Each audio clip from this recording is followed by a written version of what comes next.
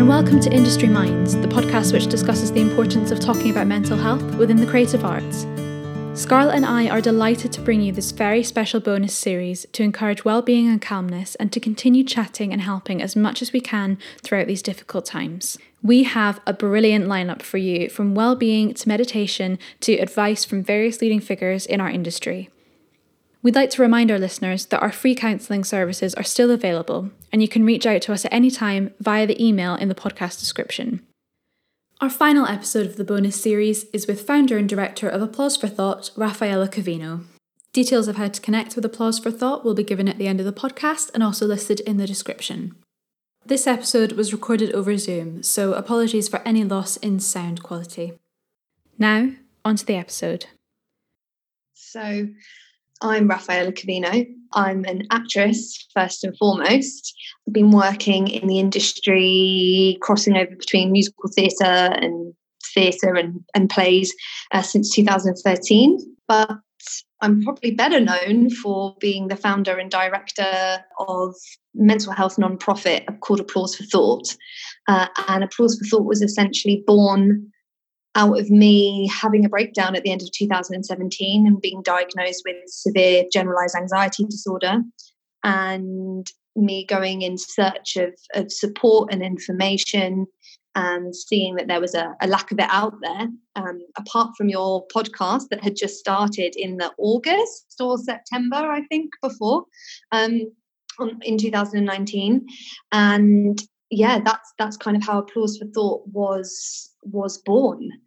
So my life on March 16th, when we got told that the theatres were closing, it happens to be my best friend's birthday, and I was on tour. So I was doing a show called A Monster Calls, touring around the UK, and we had just been, because I used to get Sundays and Mondays off from the tour, I'd just been to the bougiest place you could possibly be before finding out you've lost your job, Soho Farmhouse. So we were there celebrating her birthday, and we were in the car on the way back. I was due to be flying to Aberdeen very early on the Tuesday morning, and for our next tour venue, and we were in the car back and got the Twitter notifications and the text messages and the phone calls saying that theatres were closing and we were going to be going on lockdown. So it was kind of a real whirlwind. I felt very grateful that I had just spent such a lovely weekend with people that I loved. Not so great that I'd spent money at Soho Farmhouse, considering I was just about to lose my job. And very lucky that I hadn't yet flown to Aberdeen. A lot of our cast flew on the Monday, and so they were kind of stranded in Aberdeen, which is quite far away from home. That's essentially where I was and what happened when I got the news. So obviously, we got that news about lockdown, and I think that anyone that was in a performing job had this moment of thinking, okay, this is we've taken this news, we understand what that means, but I don't think anyone was prepared for it to go on for as long as it has. I mean, I think you can think about it on a logical level, and you can look at the other places in the world and go, oh, it would make sense for it to continue. But I think until you get the news yourself and until you're in the situation, you can't really prepare for the thought that a job that you auditioned for 6 months ago, something that you've been, waiting and excited to do, something that you're so grateful for, because obviously it's such a tough climate trying to get work anyway, and you finally book a job, or you book a job and you've put that hard work in, and then you find out that potentially you're never going to be able to go back on the job. For me, I have the sort of brain that unfortunately and fortunately thinks quite logically about these sorts of things. And when I realised that our UK tour was due to finish in the first week of June, and that we were supposed to be going to America in summer, and seeing that America was perhaps not dealing with it quite how they should be, I think I knew in my heart of hearts quite early on that was going to be the end. And it helped me, because when we got our official notice, I had already started to process it, and I was able to then focus on the positives, which was that I had the job in the first place, that I was able to save some money from that job, as a buffer, which lots of people didn't have the opportunity to do. And as a swing, I actually performed 12 shows. So I got to actually be on the stage at some point in the contract. So moving on to Applause for Thought and the kind of work that we've been doing, I guess the first thing to say is that with all the kind of negative triggers and horrific realities of COVID, isolation has brought me closer to Applause for Thought, because I'm able to dedicate all of my time to it now. Whereas, of course, normally it's essentially a side project, a very busy side project, but it always comes, alongside performing work or alongside muggle work, alongside auditioning, alongside a social life. So it has been both a challenge and a complete joy to be able to action so many things that have been sat on my goal list for a really long time. So a couple of things we've kind of done during isolation. One thing that has been super exciting and strange for me has been doing these Saturday check-ins. Anyone who's worked with me as the dance captain, kind of post mental health awakening, knows that I do these Saturday check-ins where I get all of the cast together and split them off into twos, and there's like a 7-minute stretching song always after like a yoga warm-up on a Saturday for them to catch up with someone that they don't see very often, someone they don't share a dressing room with, and it's a little RAF thing that I like to bring as a well-being exercise to shows. And so I thought, why not translate that into isolation? And so I go on an Instagram live every Saturday morning and invite lots of guests on, different guests, from life coaches to transformational coaches. Drew McConey came on, Owen from Tax for Actors. And it's just been a really exciting new initiative, I think, for me, because I've always kept myself, apart from the events that I run and people that attend, relatively separate from Applause for Thought. And it's been really wonderful to be able to get to know the people who follow Applause for Thought, the people who have been using this support that normally have been quite anonymous, and me too, and they're actually getting to see me and speak to me and see me as a human, and see me with my own mental health struggles and the fact that I'm an actor as well. So that's been exciting. And I suppose our main focus and our biggest achievement, in inverted commas, so far would be the mental health awareness course that we've been running. I did my mental health first aid qualification in November with Mental Health First Aid England with a wonderful instructor called Kate, and we connected then, and I kind of had this idea straight after the course that I'd love her to come and run some courses for the charity. And she was absolutely jumped at the idea. And I've essentially been saving since November my own funds and small donations to be able to pay for 25 people to do their mental health awareness course, which is normally £125 per person. And they just paid for their books and postage and packaging. And it was just a roaring success. So 25 people are now certified mental health aware. I mean, the response was completely overwhelming. So I've managed to scrape some of my own funding, some more donations, and a huge discount from Kate. I can run another course that's happening next week. That is essentially what we've been doing at the minute. So obviously, as I've just mentioned, I'm able to then dedicate all of my time to Applause for Thought. But it's actually cropped up in a couple of interviews before how I'm feeling as a person whilst running it. So I'd love to use this platform to kind of humanize, I guess. This goes for you as well at Industry Minds, but also to humanize myself and to humanize producers and agents and heads of charities and NPOs and organizations, because there's a lot of positive and a lot of negative that can come from having the pressure of feeling like you are needed, the pressure of feeling like you have a responsibility to a group of people. And so I guess the biggest positive for me has been the focus, and it's obviously an incredibly rewarding process. No one's forcing me to do it. I'm entirely dedicated and passionate to changing the conversation and changing the level of support that is out there for mental health. as I've said, to humanize, to interact with my the people that follow Applause for Thought.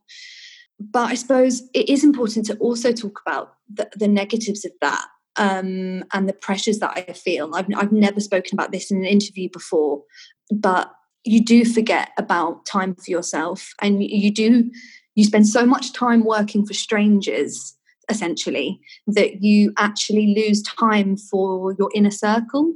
So sometimes I burn myself out, which means that I'm then not particularly fun company for my best friends or my mum, or a partner. It definitely has its pressures, for sure. And I think that it will result in me potentially having a delayed reaction to all of this, because it's honestly just been such an incredible focus for me to potentially be distracting me from how I'm feeling about losing my job. But then I'm also very, very lucky that, that the year out that I took in 2018 for my own mental health, sometimes I don't give enough weight to that. It was a full 12 months out of the industry, and I had weekly therapy, and the tools that I learned on that year out, I mean, they're demonstrating themselves tenfold during this situation. So I do feel in a really good place.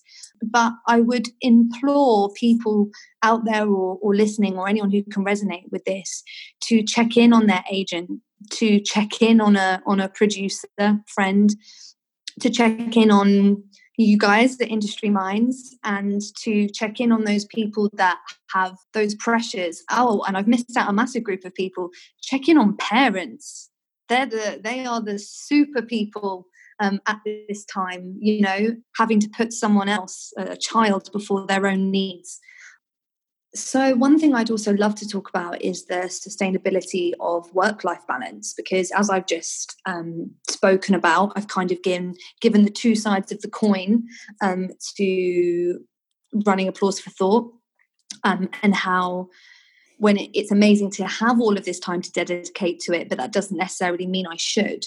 And I think that one of the most valuable things that I have found about work-life balance during isolation is that at a core level, my work-life balance is off. Because if I find that my work-life balance isn't working for me entirely positively in lockdown, I can't even imagine how off it was when everything was open and I was running around doing everything.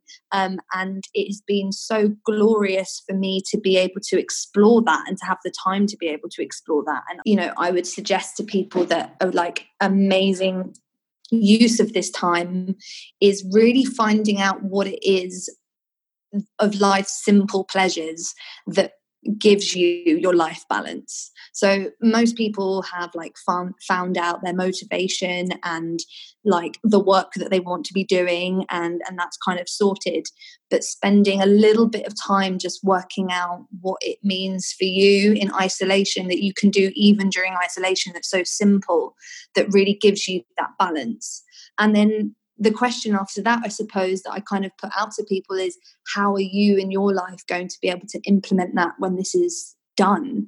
Because it seems like a long way away, and maybe it will be, but there is a time when we will look back on this as a memory, which is crazy to think. And I would just love for people to have discovered what they need on a very basic level, and be able to take that forward into life, and remember that everything else is additional.